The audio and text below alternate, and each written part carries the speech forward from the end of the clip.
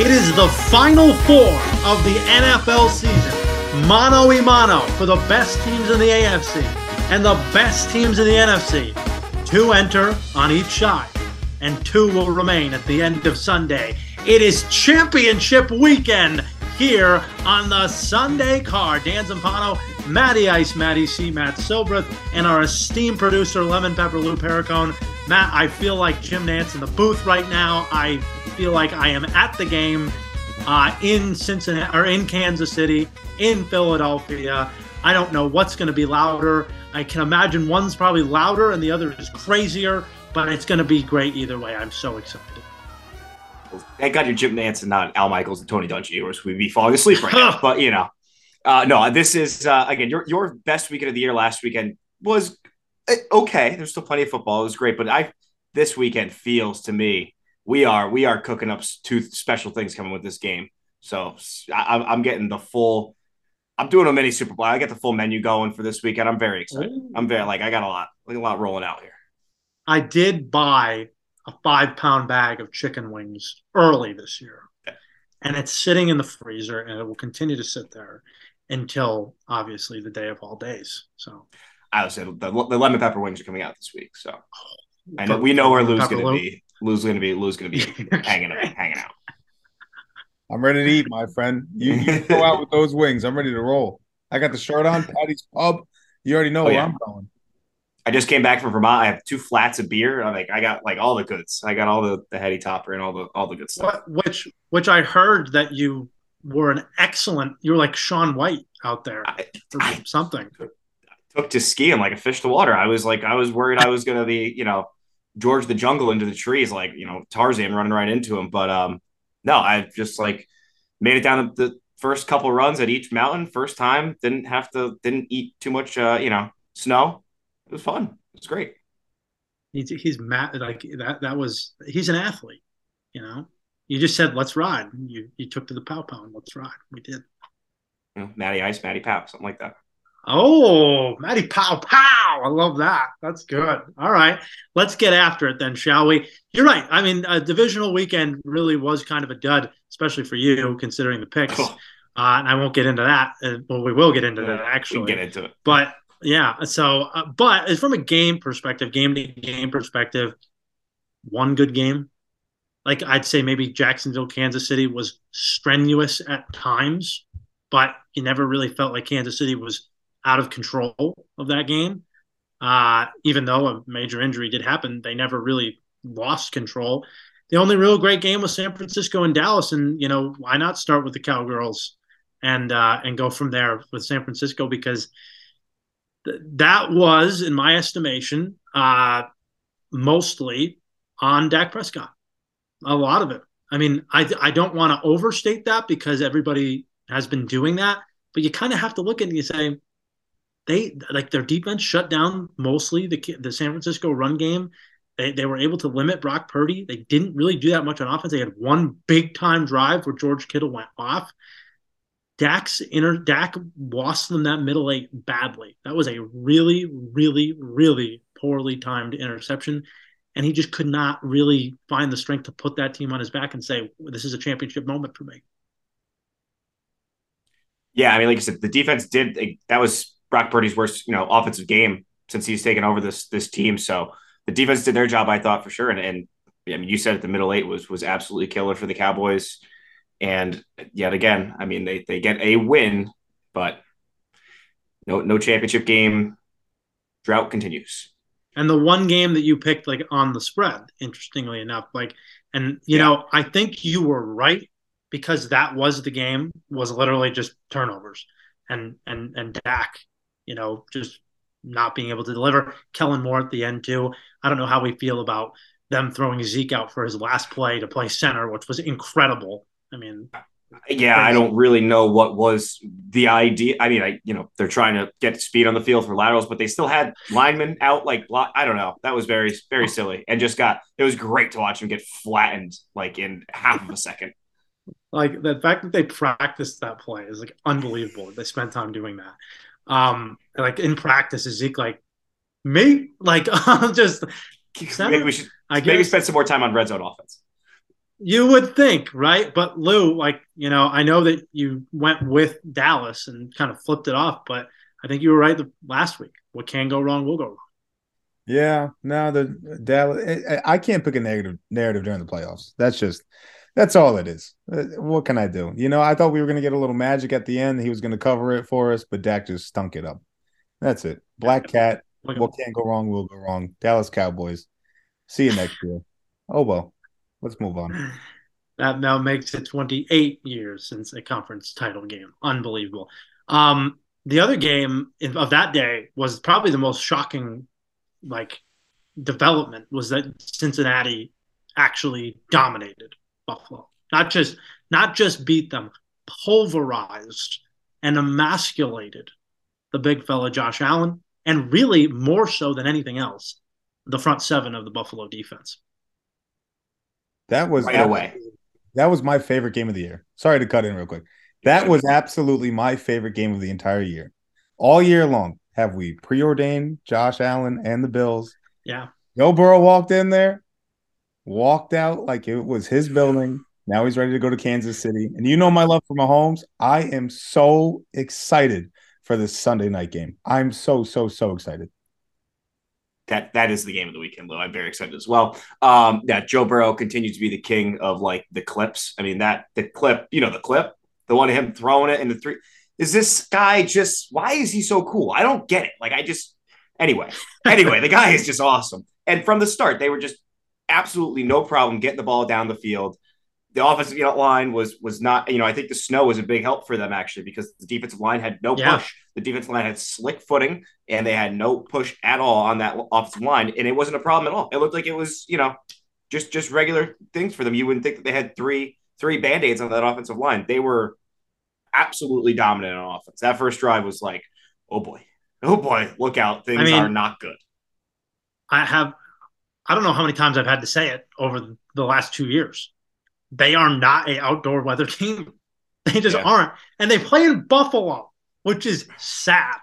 It's sad that they cannot, in December and January, function as a defense or their offense is just totally reliant on Josh Allen making plays. It's so obvious. I feel like you could see, like, he has, he's obviously putting a lot of pressure on himself. The way he was acting in that game, again, and we've seen it again, where when things are great, he starts to power up and he's on fire. Like, and things start rolling and rolling and rolling, but he does it the opposite way where it's like it goes downhill and he's just, compiling mistakes, trying to make way too much happen. Never checks down, doesn't need to, he's trying to claw in the back of the game and he's trying to do it all in one play. And he's just trying to do these ridiculous things. There was the one throw that he had that's like, he's about to take a sack and he was barely able to make it forward and not backwards and almost was a fumble that I think everybody else in the room watching with me was like, how is that not a fumble? It's just like, you got to stop making everything so important. This play isn't your last. There's a lot of game left and they had a lot of chances and they just were not moving the ball well at all. And this is the media narrative all off season. I don't know of a single analyst on a national network that did not pick Buffalo to go to the Super Bowl. 100%. I don't know. It was every single person. And you knew, man. You knew there was no way we could ever bet on them to go to the Super Bowl. We just couldn't do it. And Lou, you made a good point. The DeMar Hamlin story was a good story. And we know how you go for that. Like, it was not a good story, but you know what I mean by that. And we thought maybe there would be some magic there, and there just wasn't because they're not built for it. And at the end of the day, Josh Allen, the decision-making late in games by his coach and by him and late in the season just hasn't been there. So that's disappointing. Real quick question. If Joe Burrow wins the Super Bowl this year, are we now having the Mahomes-Burrow debate on who the best quarterback in the league is? Okay. Mahomes Burrow. I was going to say, I think I'm almost thinking like you slide him in with like everybody's been Mahomes Allen is like the default too. I think it's going to be like Josh Allen, not so much anymore. But I think Mahomes is still going to hold a spot. I think Mahomes would still be, but there are going to be plenty of people that are going to. It's already happening this week because again, people are talking about the style of quarterbacking. Mahomes is better off script, but as far as a pure pocket passer, like Burrow's better, and so like we're getting into the minute debates now on every Skip and Steven show. Oh, yeah. It's a very good point, but we will have the debate nonetheless in the offseason. The other two games, I thought that we don't even have to talk about Philly. I mean, that was a disgusting Blowout. I display really by the didn't like watch the Giants. second half of that. Nope, didn't even care. They played excellent. Their defense was awesome. Um, are they the best team left? Eagles. Yeah, I think so. Yeah, I mean they're still the odds-on favorite. yeah, They've really been the best team in the NFL all year as far as yeah. like that notch above between 8-0 start or look at 8-0, 11-0, whatever it was like. I mean, they've lost one Nuts. game with Jalen Hurts in the lineup. Yeah. I mean, it's incredible. So, they're just tough. They're just the most talented. I say they're the most talented team, no question. The other talented team, and it's the ankle herd around the world, right? I mean, it's Chiefs and Jags, and that's let's credit one big credit to Michigan man Chad Henne, shall we, for winning the game? Because really, I mean, at the end, that could have gone completely sideways right there, and he leads a 98-yard drive. That's insane. Yeah, he's done it a couple times. Like comes in, for again that one or two drives or a quarter here and there, clean up a game. Like he held him in. He didn't turn the ball over, didn't make a mistake. But then Mahomes was. I heard someone I can't remember who said it, like on Twitter, was like Mahomes on one leg might be the third best quarterback in the league. Like I mean, he was in the second half. He was fantastic. It's wild. I mean, it's totally wild that they are able to just stay put. And Jacksonville just made so many miscues. The drop pass by Kirk was just brutal. Agnew fumbling at the goal line. The game was really kind of that was it. That put the nail in the coffin, but I was not confident in them coming back. They're on the way though. They're on the come. They are ready to come back next year. I really believe that. How about Dougie P kicking the field goal, doing the smart thing to get the cover for everybody. That was boy, Doug, and the under and the 8.5. I mean, that was gold. This is the bet that should have saved you from going over last week. Again, we had Josh Allen rushing yards didn't hit. Dallas, we said Mahomes over on completions, and he gets I think he had 22. And again, but he missed the one quarter, and obviously they didn't even throw it as much with him in the second half. But I thought it was still good. When he came out in the second half, it was kind of dealing. I was like, still might get this. We missed a quarter. We still might get this. And then Saquon getting 21 yards receiving is awful. I mean, that's brutal. Killing me. Yeah, brutal. It was very exciting, but now we're down to 2. And the way we're going to do this is we're going to look at these 2 games from offensive and defensive perspectives. And we'll start with the Eagles and 49ers. When the Eagles offense is on the field, when the 49ers defense is on the field. Then we'll flip it vice versa, and then we'll make the pick and do the next following game. So I just want to start with this, and we'll just lay it out here for you. Niners, this line has not moved too much. Niners are a 2.5-point dog in Philadelphia. The over-under is 46.5. I believe I don't know if this line came out and it was 1.5 or 2, and then it ticked up. I assume that's what happened, if I recall. 1.5, yeah. Yeah, so it went from 1.5 up to 2.5, and now it's kind of cradled there. And I don't think it'll move at all for the rest of the week. It just these 2 teams are really, really close. And I just want to lay out some numbers for you, Matt, and then we'll go after it. We'll start with the 49ers D versus the Eagles O, because I think that's appropriate. That we're looking at how fast this 49ers defense is. And I want to focus on the RPO game of Philadelphia, because that's where I think that they're going to really try to attack San Francisco. Mainly because San Francisco plays the 4th highest amount of zone coverage in the league. And we know that. I mean, that's been their bread and butter for years. That's going to open up some read option for Hurts here. It also means, though, that if San Francisco does go man-to-man to protect against the scheme, Hurts has to take his shots down there, I think. I was just looking up some numbers here. San Francisco, 23rd in the league in 20 or more yards, air yards downfield against defending those passes. They're 23rd in the league. The RPOs are also much easier to defend in man-to-man, but that means that one of Brown, Goddard, and Smith are going to be left in a mismatch situation in that passing situation. And that puts a ton of stress as well on the safeties and corners to come up and tackle. But we know, Hufanga is the second coming of Polamalu. He's been unbelievable. He's first team All-Pro. Congratulations. Charvarius Ward is a very good tackler. I think that they have talent on the perimeter, on the outside, DNs, linebackers, and even out to your corners and safeties. The true battle to me comes in the trenches with San Francisco's defensive tackles. I think that's where the Eagles might have an advantage because San Francisco is so good on the perimeter. If they bounce those runs more outside San Francisco, if they can do that, it's going to be to their advantage with their speed. But if the Niners can force Hurts into 3rd and longs, this is where they can get him, because he's 17th in the league in EPA, expected points added, per drop back on 3rd and 8 or longer. And that's been a winning formula for teams against them. There's been a couple of instances this year where he's gotten to that situation, but he's not great on 3rd and longs, especially in those passing situations. That has to be done with run defending, though. And that's my problem, is they're going to see a lot of 2 or 3 tight end sets from Philadelphia. And San Francisco has really been just average against those things. They're 13th in the league in EPA per snap against 2 tight end sets or more, and they're 12th in defensive rush success rate. There's also a major concern for them about running quarterbacks. They're the 19th ranked team in the league in success rate versus quarterback runs, 26th against QB scrambles. So if Hurts is scrambling out of the pocket, that's going to be a major problem. I did not realize, looking at these numbers, that San Francisco has been vulnerable in deep ball passing and like off-script quarterback play. I was very surprised by that, considering their speed. They've only faced one quarterback this year who's had double-digit carries. That was Justin Fields, week 1. They lost that game in the rain. Beef can beat speed for Philadelphia if they do it right, but San Francisco has to force the ball outside, I think. What do you think on this front? Yeah, I think this is interesting. I mean, there was also talk, all year as far as the Eagles' offense, them not having a very difficult schedule, especially against defensive opponents. So I think both sides of the ball, this is probably the hardest defense that these teams have played this year.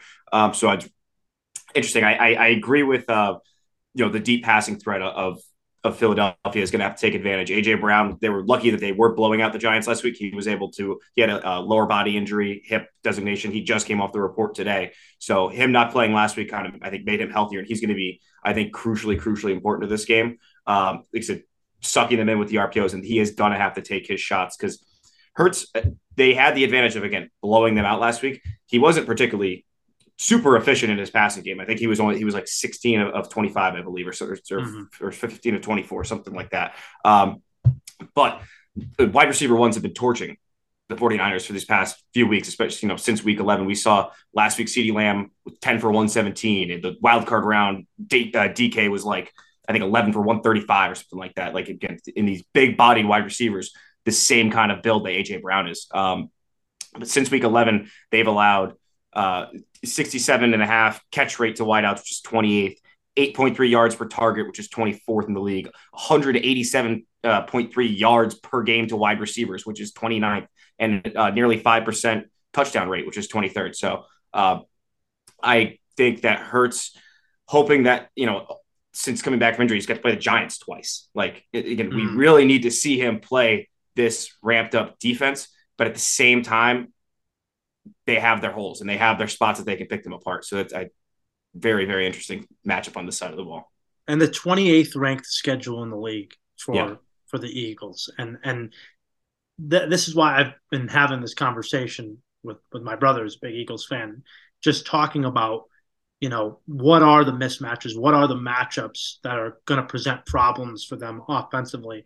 And I look at Williams and McGlinchey on both sides are like so key in this game, because 49ers are going to want to force the D tackles to run horizontally. Like, they're going to want them to run after on the outside zone run scheme. That's what they want. And if Williams and McGlinchey can hold up, and they have held up for most of it, this is a different animal just because of the depth of Philadelphia. And I'm just very, very interested in that. I want to talk about the Eagles and how they're going to be attacked by the Niners as well. And I think the Niners game plan is more simplistic, honestly. I don't think they're going to do anything outside of their norm to be able to, when they attack the Philly front. And I think it's opposite, kind of. The Niners are probably going to attack Philly outside the scheme against the small perimeter DNs and linebackers. I think the number one difference between the Niners and Eagles, I think, is the speed of their linebackers and how good they are. I think that obviously the Niners are outfitted with 3 or 4 of them.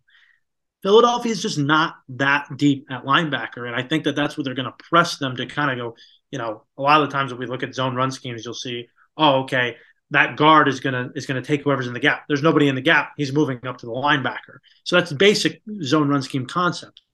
And, it's much more simplistic But its main purpose, like I said, make them run and chase the ball to the outside.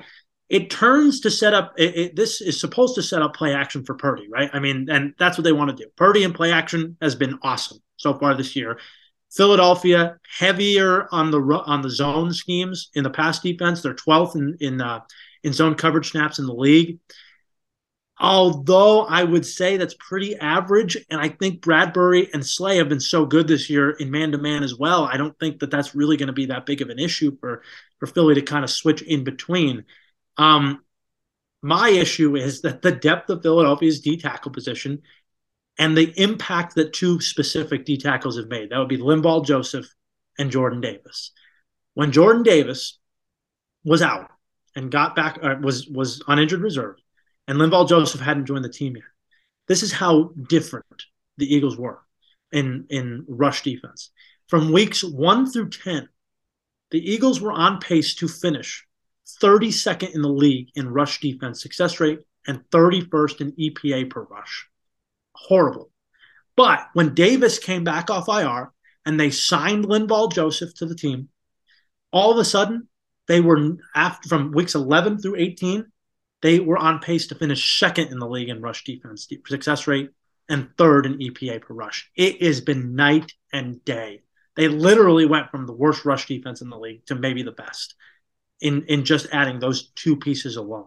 So that's what's going to be hard for me. When I look at the tight ends and the wide receiver matchups, yes, like the goal of the San Francisco offense is going to be to get those guys out in space, but they are fast and physical in the secondary.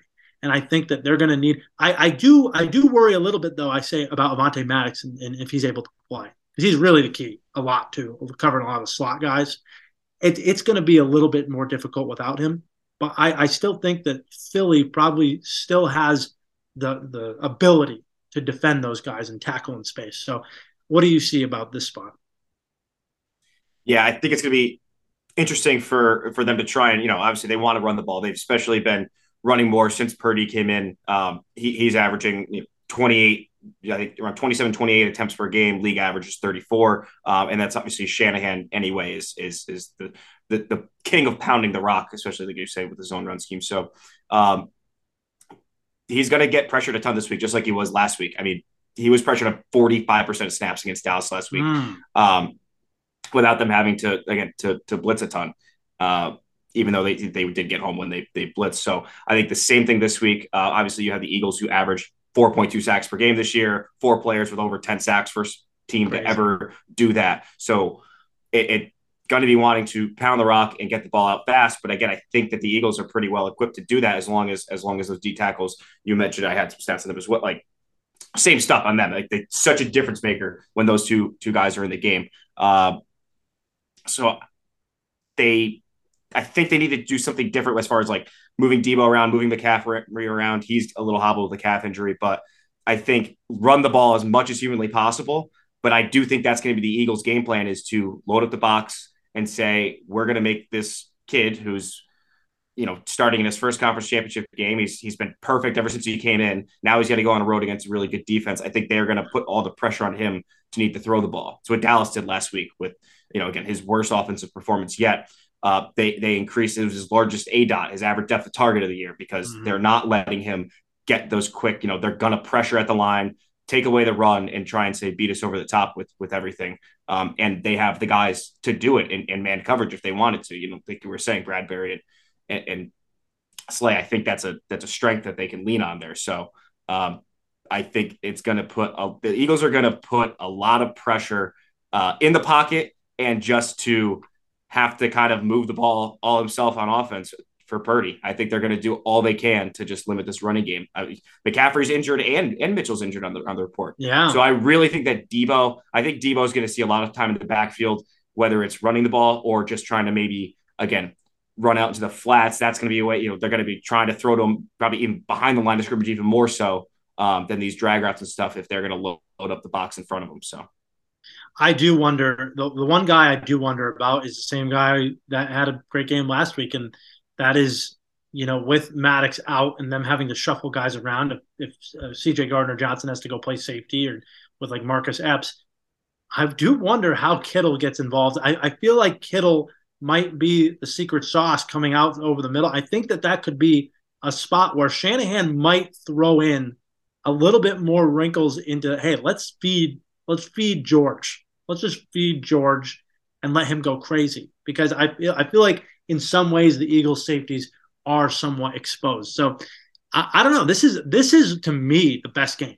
It's the game I've wanted to see the entire year, because I wanted to see, is Philly for real? Can they play against a real good, solid defense? They've done it against Dallas, and I thought Dallas was probably the best defense that they've played outside of what they're going to play in San Francisco. But this is definitely different because there's way more talent on this side of the ball for San Francisco. All right. So, moment of truth. Who are we picking, man?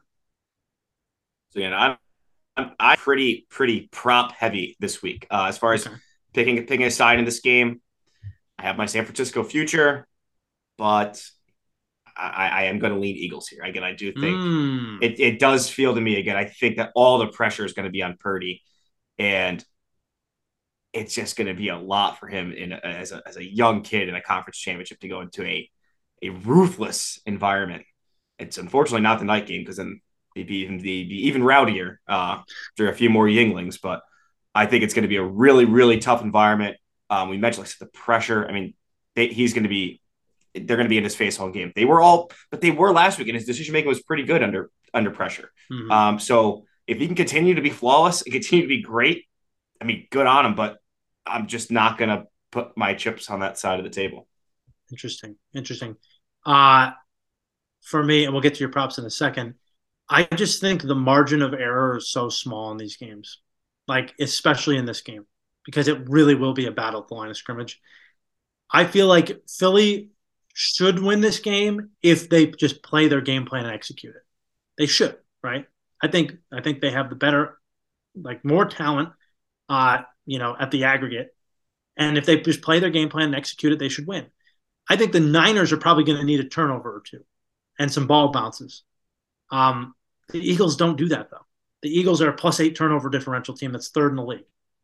Now, San Francisco is +10, sure, but, and so they force a lot of turnovers. So that's going to be a battle. I mean, if San Francisco can get some turnovers, I do think that they could definitely flip the game on its head. But the bottom line is, to me, I think Philly just has to do less to win this game. That's my take on it. They have to do less to win it, where San Francisco needs extra from not only their defense, but they need it from their rookie quarterback. And I'm just not going to put my chips in that basket. I'm sitting pretty in this game. I feel great. I don't have to worry about anything. I have Philadelphia at 14-1 to win the NFC, and San Francisco at 8-1 to win the NFC. So I feel fan-freaking-tastic. I might fall asleep. Who knows? But I'll be sitting pretty. But my official pick, and this is kind of a two-part strategy, my official pick is going to be Eagles money line, -145, because I do think it could be that close. And I think with the Eagles being this short of a favorite at home, I would just lay the money line and set it and forget it. My real strategy would be, I really think the Eagles are going to win this game. If you want to right now take an Eagles ticket to win the Super Bowl at +250, which means that next week you get them 250 to win the game, I mean, I don't see how you can't do that. So that's where I put my money this week is I just said, hey, I'm taking Eagles to win the Super Bowl because I think they're going to get there. I really do. I think the Eagles are going to be playing just like my preseason pick. I just feel good about it.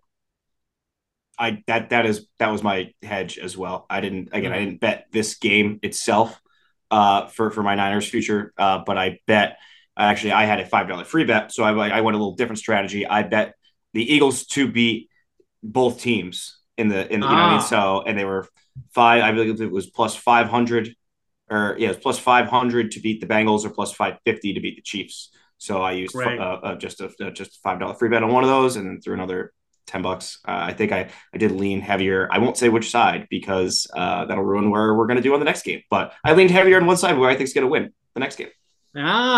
Good transition. So what about props? I say props. Okay, I can't forget those. Yeah. So again, wonder why I had so many AJ Brown stats. I think that AJ Brown, as soon as he came off the injury report today, I really think that is going to be the opportunity for them to attack in this one because, again, I agree. As much as the RPOs, I think Jalen Hurts has been running a lot less too. Again, he's only played the Giants twice, but he's had 13 yards and 31 yards, respectively. So not his, earlier season numbers. I still think that he's trying not to take context as much. Again, it's like I can't get re-injured now. Like I got two important games ahead of me. Like you got to do what you got to do to take the hits, but you also got to stay healthy for these games because you're useless on the sideline. So, so I think they're going to take the shots with AJ Brown.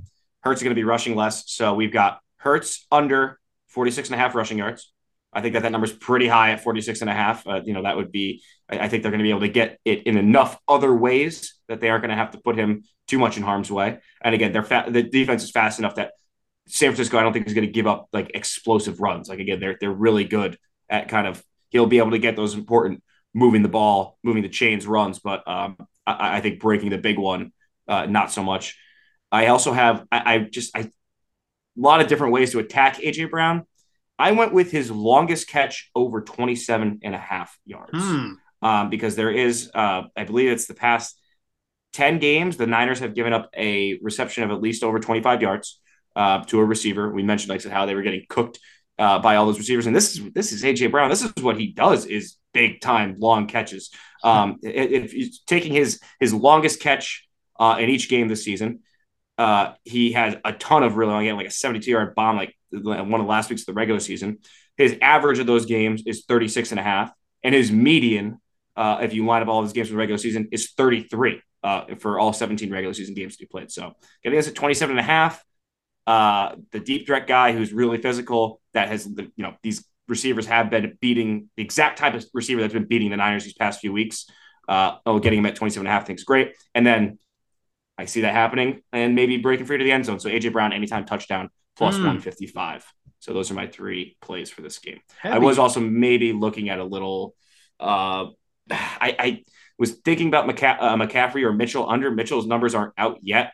McCaffrey under or Mitchell over. So I'm waiting to see about that because I think Mitchell might get some more run in this game than McCaffrey. The snaps have been going more to 50-50 versus like 2/3 to McCaffrey and a third to Mitchell. It's been getting closer. Mitchell's been getting a lot more snaps recently.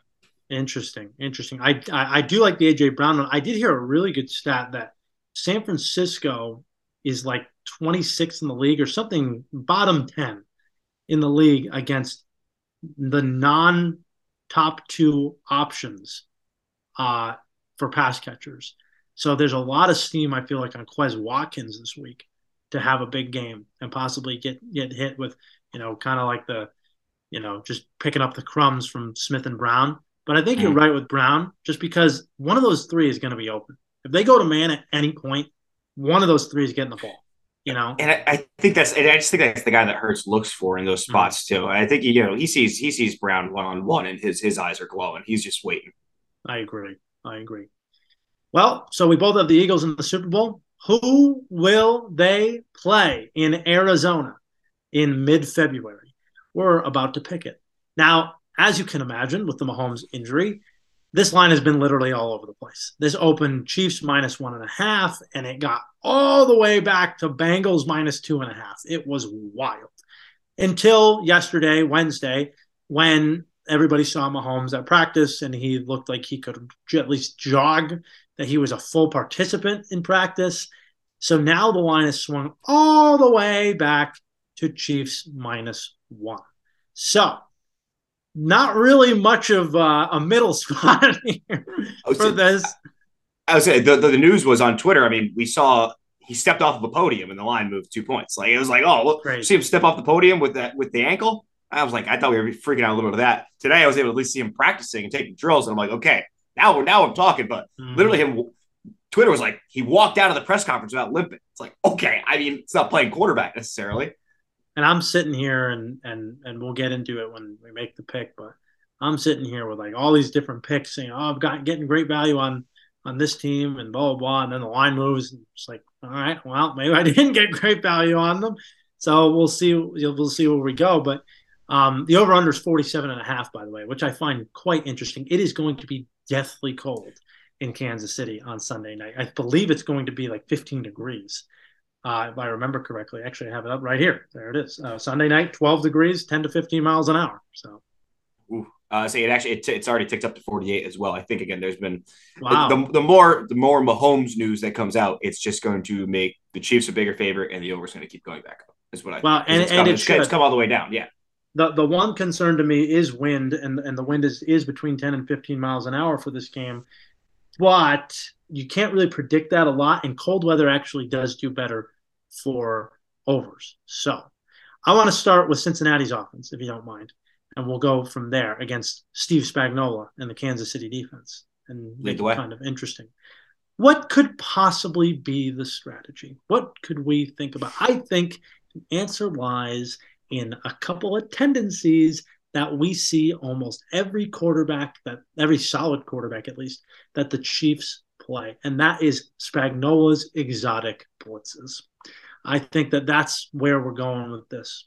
The Chiefs are really an average blitz team by the numbers, but it's timely blitzes and blitzes that are seldom seen on the tape that Spags uses to make the quarterbacks crack, if you will.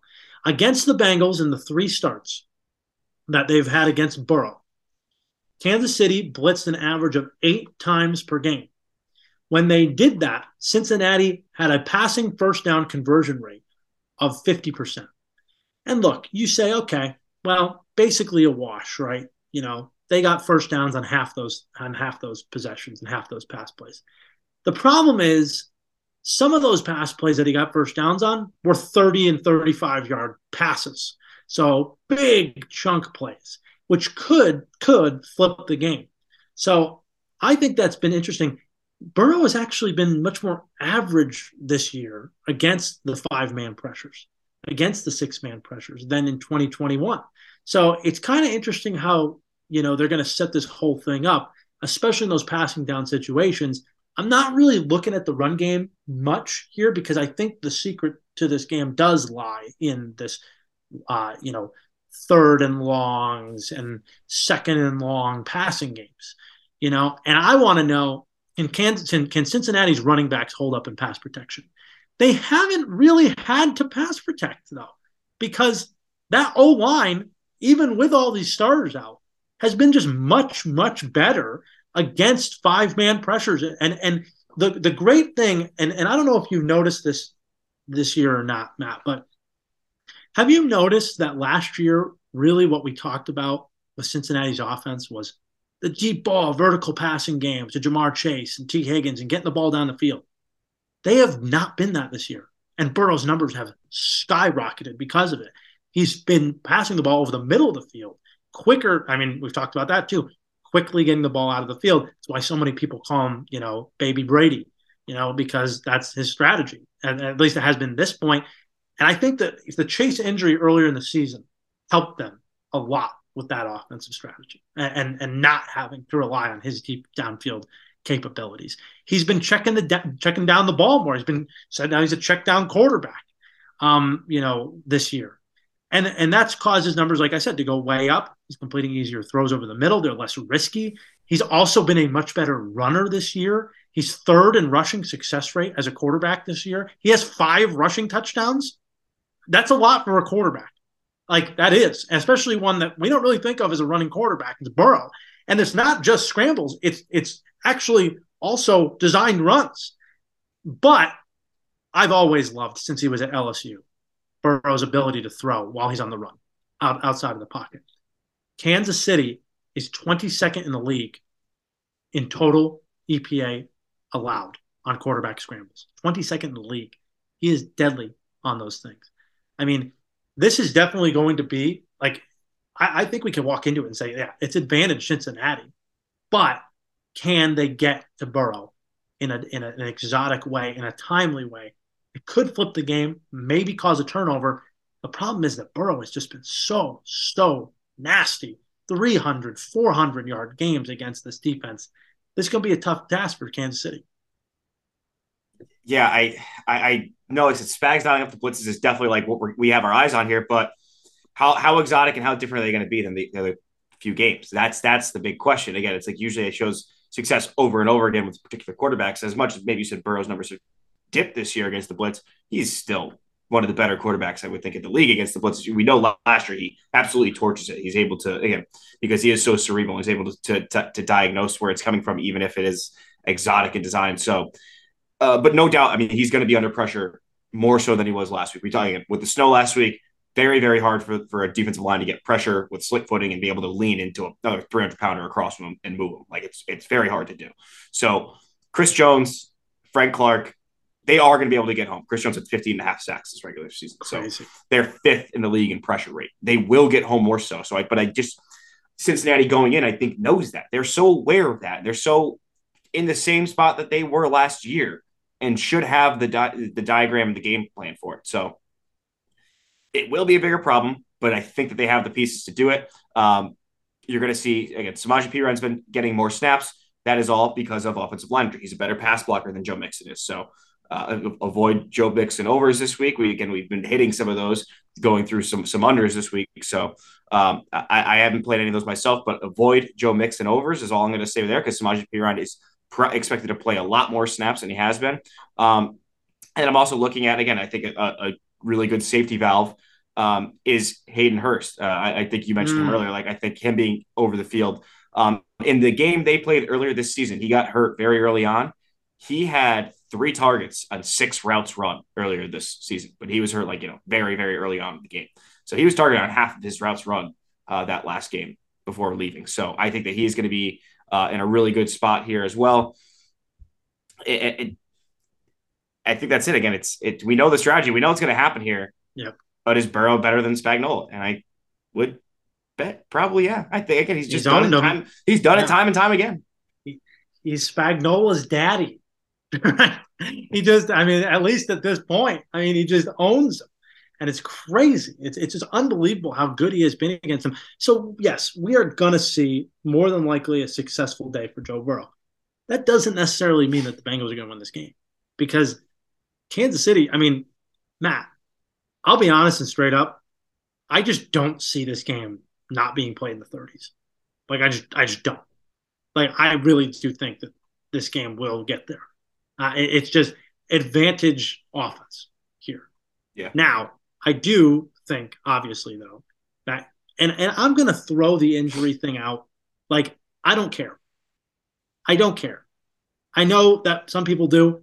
If he's on the field, I'm sorry. He's deadly. Like, Mahomes is on the field. Like you said, on one leg, he's the 3rd best quarterback in the league. So it's like, what am I supposed to do here? And factoring in a 1-point spread with Mahomes with an ankle, and he's going to play anyway. Maybe he won't be as elusive. Who knows? And maybe they'll take advantage of that. But I think here you're going to see Lou Anarumo and his defense. They've done something that nobody has done better than, and that's limit Patrick Mahomes and cause him confusion.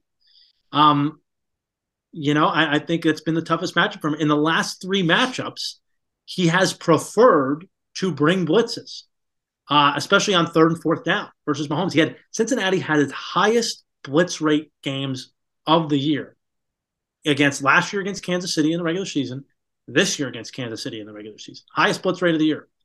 Now, in the latest matchup, they got the better of Mahomes in the first half, but in the second half, he figured it out. Like, he exposed it, and he started throwing more quick game over the middle, like kind of Kelsey filling the holes of the blitzers. You know what I mean? So that's not what brought Cincinnati success last year in that AFC Championship game. Cincinnati was dropping 8 men into coverage all day long in that game. It was the highest rate. I believe they said that they dropped 8-man coverage 18 times in that game. It was absurd how much they did that. And that fooled Mahomes. He was fooled by that in week 13 as well, and they got a big sack and a fumble that kind of sealed the game. The question is, to me, I don't really think that the Chiefs really need to go with heavy packages, quote unquote, to stifle that pass rush, because I think that their offensive line, Tooney didn't play in the game in week 13. They have a much healthier offensive line now. Their offensive line is sick, especially interiorly. But Kansas City, oddly enough, has been in the 12 personnel and the 13 personnel. a lot more this year rather than in years past where they've been in open 11 personnel. And when we say, 12, it's obviously one running back, two tight ends, 11, one running back, one tight end. Obviously, this has to do with their rise in 12 personnel and their drop in 11 personnel. Tyreek's not there. So, of course, that's going to be the case. And using Kelce as a wide receiver basically a lot. And that's the way Cincinnati has treated him. But we've also seen an uptick in two guys, Noah Gray and Blake Bell. The 13 personnel has been fascinating to watch. I mean, how many big plays has Kansas City made with Blake Bell and Noah Gray? I feel like every single game I'm seeing Noah Gray catch a big first down on a third down. And it's the magic of Andy Reid. Did you realize that out of 13 personnel, Kansas City is the number one team in that personnel grouping in offensive success rate? Not only that, their explosive passing rate in 13 personnel and three tight end sets is higher than the Miami Dolphins' number one success rate or explosive pass rate, who had the number one explosive pass rate offense in the league. I mean, that's unbelievable coaching right there. Unbelievable game plan. And that really worked well against Cincinnati's defense in both pass and run. I mean, how good has Pacheco been? Pacheco had that huge run in the game on that Chad Henne drive. The last three games that they've played against Kansas City, the Cincinnati defense, were three of the four worst games for them in terms of rushing success rate. And, Pacheco and McKinnon's been a Swiss Army knife. He's been great. They couldn't create a lot of problems. So this is a fascinating one. Again, another chess match. Andy Reid versus Lou Anarumo, Joe Burrow and Zach Taylor versus Steve Spagnuolo. I mean, this is definitely much more of a chess match than the other one because the other game really deals with line of scrimmage and trench warfare. This just deals with matchups, and it's a beautiful, beautiful thing. Right, yeah. I fil like this one, again, it's like, again, I was trying to get to it with, like, Cincinnati. I just couldn't sum it up. It's like, we know what's going to happen. It's just which side's going to execute better, and it's kind of the same thing here. You mentioned about the drop 8, and I think, it is so funny that they contrast with, again, with, you said, heavy blitzing and then not like it's really going from, rushing 3 to then rushing 5. They probably, rushing 4 the least amount, which is just such a very unconventional and difficult thing to kind of break down. You don't see it a ton. And Benjamin Solak from The Ringer put out a fantastic, piece on his Twitter today that broke down this side of the ball really well, and I had to share with everybody. So what they've done so well against their Cincinnati's defense against elite quarterbacks, and he classified that as the quarterbacks they played over the past couple of years of Mahomes, Allen, Herbert, Lamar Jackson, and Aaron Rodgers in 2021 when he won the MVP. Just so people won't say about being this year or anything like that. In those 8 games, 3 of them coming against Mahomes, they held quarterbacks to negative 0.03 EPA per drop back, which is the equivalent of 2022 Mac Jones. Dan, was he very good this year? Was he very good? No, that's not very good. That stat. Blame Matt Patricia. I lied. That was a perfect comparison. I was very happy he did that. And again, he highlighted them dropping 8 and holding the ball more. And what they had to worry about then was, okay, we're gonna drop everybody into coverage, take this away, make Mahomes hold on to the ball, make him go through all of his progressions, and then survive the scrambles. Surviving the scrambles now on a bum ankle is far less threatening to them. I mean, I think some people are thinking, like I was going into it thinking, oh, bad ankle, we're gonna blitz Mahomes, we got to speed him up, we got to do this. But they might, again, be more happy to drop 8, make him have to buy time in the pocket, make him have to, not be able to get the ball out fast, drop 8. And I think that that's really going to work and really going to mess him up, especially if he's not able to scramble as much. So instead of, blitzing a ton, they are going to drop back and say, go through all your progressions and try and buy time on a bad leg. I think that's a good point is, hey, let's go vertical passing game.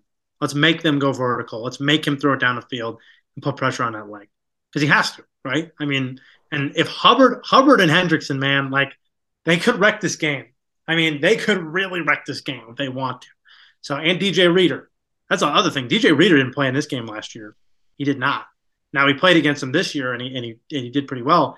But this is going to be fascinating. They really could wreck this game. I am very, very excited to see because this game I think is definitely, not as gladiator and more like, just mind We minor have tricks. finesse and star power in this. We game. do. That's what this game is. This game is like, I think there'll be like bigger plays in this game. Yes. You know what I mean? The other one's going to be a rock fight, kind of, but this one's going to be, I don't know. There's an excitement. There's kind of a what can happen around any corner, any snap of the football. What is going to happen? Oh man, God, I love it. Really, conference championship weekend is the most pure form of football because it really is just juicy matchup. Okay, moment of truth. I know you're going to have some props, but do you have a side? Cincinnati. They've done it time and time again here. I think you might have said it again, thinking they got the best number. I bet them at a money line minus 120 when they were still favorite. And I thought that was going to be good. And then Mahomes stepped off the podium and then it flipped to money line minus 106. So for the show, I'll take Cincinnati money line minus 106. I don't know. They've just got a certain feel about them. I had, again, watching it last week, like they are really one of these teams I think come playoff time every single year, no matter how they look in the regular season, is going to be super, super hard to go against. And a lot of it's just Joe Cool. Joe Cool. It's so fun. In the off season when we were talking about them, we said there is no way that the Rams or the Bengals are going to get back. We said that after the Super Bowl last year. I mean, we were like, there's no way these teams are going back. There's just no way. And it has really amazed me how the Bengals have gotten back there. It really has. Joe Burrow is 20-5 against the spread in his last 25 games. That is stupid. But meanwhile, Patrick Mahomes, if it were to flip back to them being a dog, Patrick Mahomes is 7-1-1 at anything I think below a 3-point favorite. So, which trend do you want to go with there? Right, I know that's like which trend do you want, and I look at both and I said they're both juicy. Like you're telling me I get Mahomes, and it sounds like he's healthy, at home in the playoffs as a 1-point favorite. I mean, that's pretty enticing. And if Mahomes is fully healthy and all the trappings of his athleticism, I would be a lot more scared. But I agree with you. I just think Anaromo's defense has so many options to attack him with and has been more successful at adjusting in-game than Spagnuolo has in these matchups. Joe Burrow, the reason why you trust him, and it's Joe Cool, is because he's Brady-esque. That's what it is. It's the fire. It's the will to win. Bending the games to his will like Thanos. Snap the fingers, touchdown. I mean, he's been that good against this team, regardless of the injury.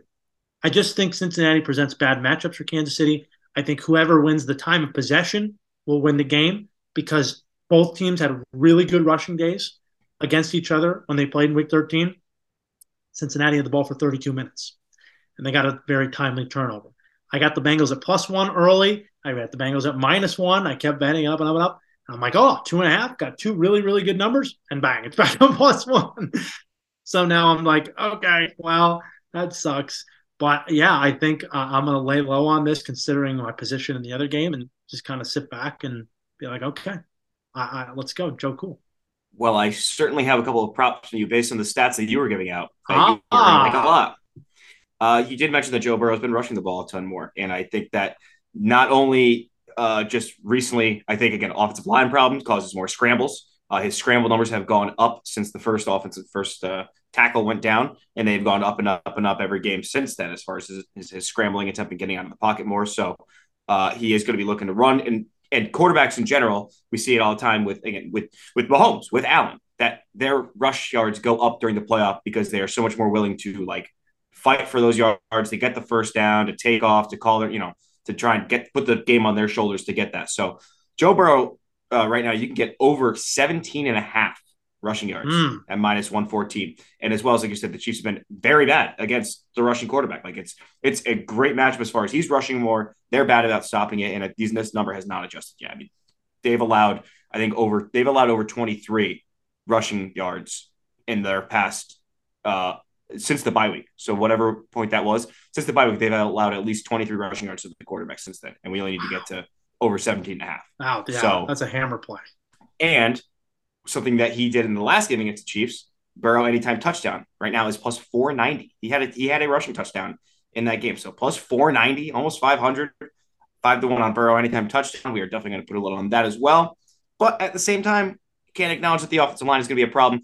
I did say Chris Jones had 15 and a half sacks during the regular season. I think the big man's going to be able to get home at least once in this game. So Chris Jones to record a sack is minus 122. I think that's a pretty good number there. It's nothing crazy juiced up. I thought those was going to be a lot higher.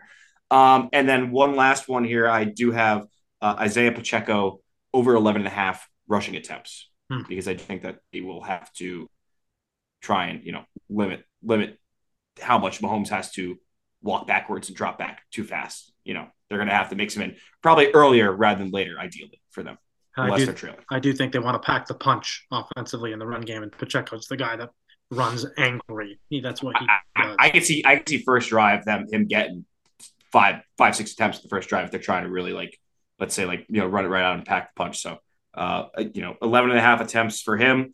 The past couple of weeks he hasn't been that high, but McKinnon has gotten more snaps. But again, from week 10 to week 16 this year, he was over that every single mark of that time. He was over it. So I think that when it comes to rushing, he is going to be in there more. But McKinnon's really more passing work. He has gotten some run though. I love it. The other thing I love is the over. I do really. I know it's cliche, but looking at the numbers, I do really like it. I agree. I think that it's come down. I think Mahomes is going to be dealing. I haven't put that one in yet. To hear you say that, I think I'm definitely locking that in because it is ticking up to 48, and I think it's actually there's 47 and a half right now, so we're gonna hit that. Yeah, beautiful. I love it. So we're both mind melding. Eagles, money line, and Bengals. What a Super Bowl! There's your parlay. There's your money line parlay. There's your money line parlay. That's a minus 145 and plus 105 or that actually might not be too bad. Let's see. What would that give you if you did those two? Minus 148 and plus 102. It's still plus 240. Plus 240 is not bad. But again, you know what? Yeah, again, it doesn't even get you a bigger return than betting the Eagles for the Super Bowl. Right. Like we were saying that earlier. So yeah. And you can get both those teams each, and Bengals are plus 260. So you can get both. Okay. You can get both those teams and over that number to bet the Super Bowl. So I would just bet take what did you put in the parlay, split it in half, put it on and win the Super Bowl. Seriously, because I do not think that the Bengals will be less than 2.5 or more than 2.5, more than 2. No, the preview lines are out for the Super Bowl, and I think so go ahead. Every single one is -1. All of the matchups. I saw it. Yeah. So KC and Eagles. KC is -1, which is crazy. That's crazy. Cincy and Eagles would be Eagles -1.5.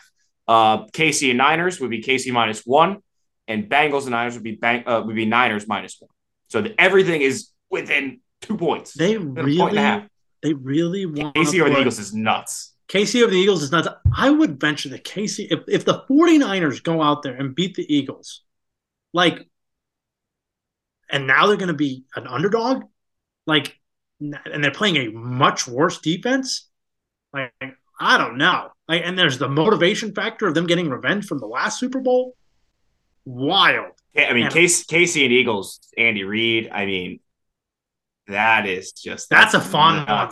That's a good nuts. Full that's circle a really right good there. matchup. Yeah, that's a full really circle. Good story. So, speaking of stories, we'll have Super Bowl stories next week. Oh no. So speaking of stories, lines and stories, Lou. I know we're at an hour and Lou's freaking out, so he's gonna make. Oh no, we're right there, Lou. Before the season, you tried to talk us possibly into Arizona going to play in the Super Bowl because it's in their stadium. And there's been the last 2 Super Bowls. It'd be the third time in a row. I didn't actually think Arizona would make it to the No, because I believe you had Tampa and Kansas City. I can't remember. I think it was Kansas City. Sounds right. I know it's Kansas City. I don't remember, honestly. Yeah, no, I don't remember. I know you're asking for a narrative here. I really don't pick this because I haven't picked one right yet. So what's the narrative Super Bowl? The narrative Super Bowl. So if I haven't picked one right yet, that means I need it to be Cincinnati versus the Niners so that I can see Kansas City versus the Eagles. I needed to go for that's what you want. Yes, I do. I want to see Mahomes versus Hurts. Mahomes is probably going to get the MVP. We need Hurts to get a little revenge versus that if he does get it, and just show him who the real MVP is or not. That's what I want to see. Even though I think the Bengals are probably the better team. The Bengals are probably a better team.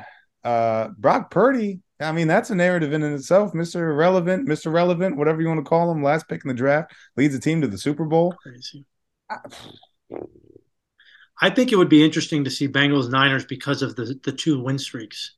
That would be kind of interesting. But they're both one's on a 10-game win streak, the other's on a 12 game or 11 game win streak. 12, yeah. And the history of the third matchup because they played twice in the 80s, and the Niners beat them as a famous Joe Montana drive at the end of the game to win the game. There's so many things.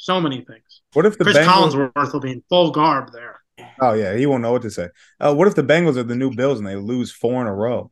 What if that happens? Oh man, don't put that on Joe Burrow.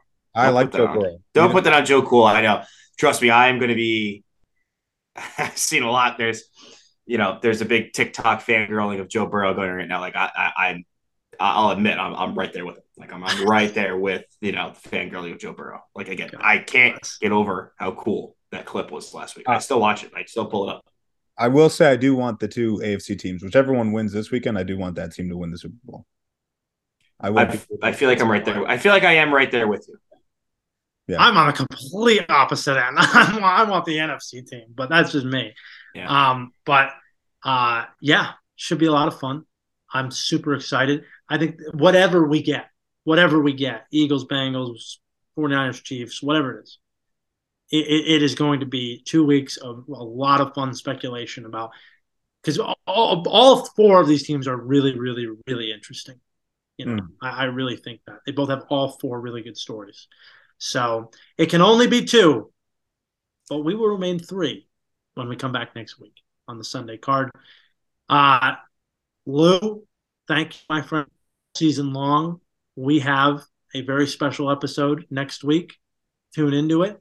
We'll let you know when we get there. It'll be a lot of fun, but we might have a surprise here and there in store for next week's show as we do kind of the in between the Super Bowl weeks. It should be a great time.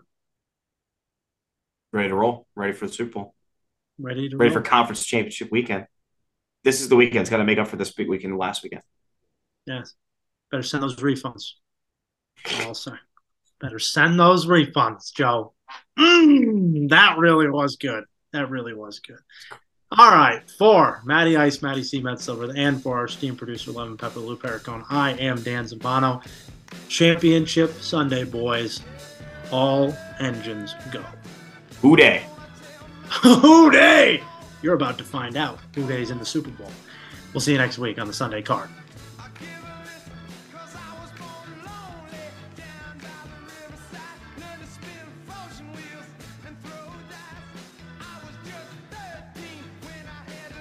The Sunday Card Podcast is co-hosted and directed by Dan Zampano, co-hosted by Matt Silbreth, and produced by Lou Perricone.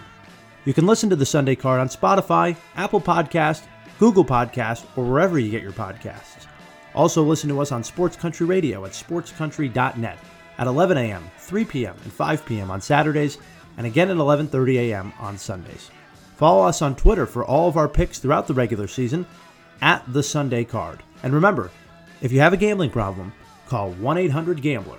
That's 1-800-GAMBLER.